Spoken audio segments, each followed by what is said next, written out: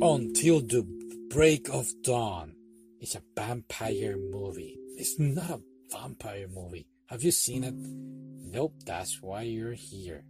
Thank you. It's a 2012 film where a high school guy is trained by his grandmother, that's what I meant, by his grandmother to be an intermediary for the people to reach the dead ones. Oh, so it's like the Sixth Sense? Well, something like that. Imagine what the kid of the Sixth Sense will have made after he stopped having this issue with the ghost people coming out of nowhere to him.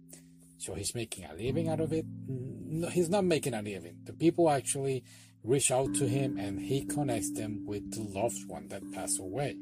Now, of course, we start to making new assumptions about how the clients are going to behave, because that's actually what the movie projects. But after the clients realize that, oh, this is real, this guy means that he can communicate with the dead ones, then we get to see each client meeting the loved one that again has passed away.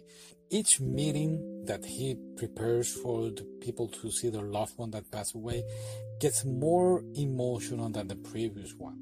And when I say more emotional, trust me, did you cry? I got a little sad. I didn't cry. But anyway, some are there very personal deep down. It's a great movie, but it's sad. And of course, it will be. It is a touchy feeling. If it doesn't revolve also around the main character, but actually his client stories after losing their friends or family members. So, great film to watch. I really like it. Okay, well, I might see it. It's not a mystery film. It's not a mystery film. So you're gonna sleep by yourself? Of course, I sleep by myself. Not like when you shot the Sixth Sense. Let's not talk about that. Alright, well, thank you for listening. We'll see you next time. Hit like, hit subscribe. Yeah, because otherwise he will drive me crazy. Like, oh, nobody's like him. Okay, they don't need to know that. And if you're listening on the podcast, thank you for listening. Yeah, arigatou gozaimasu. Wow, that's my only Japanese. Okay, you're getting there. Bye.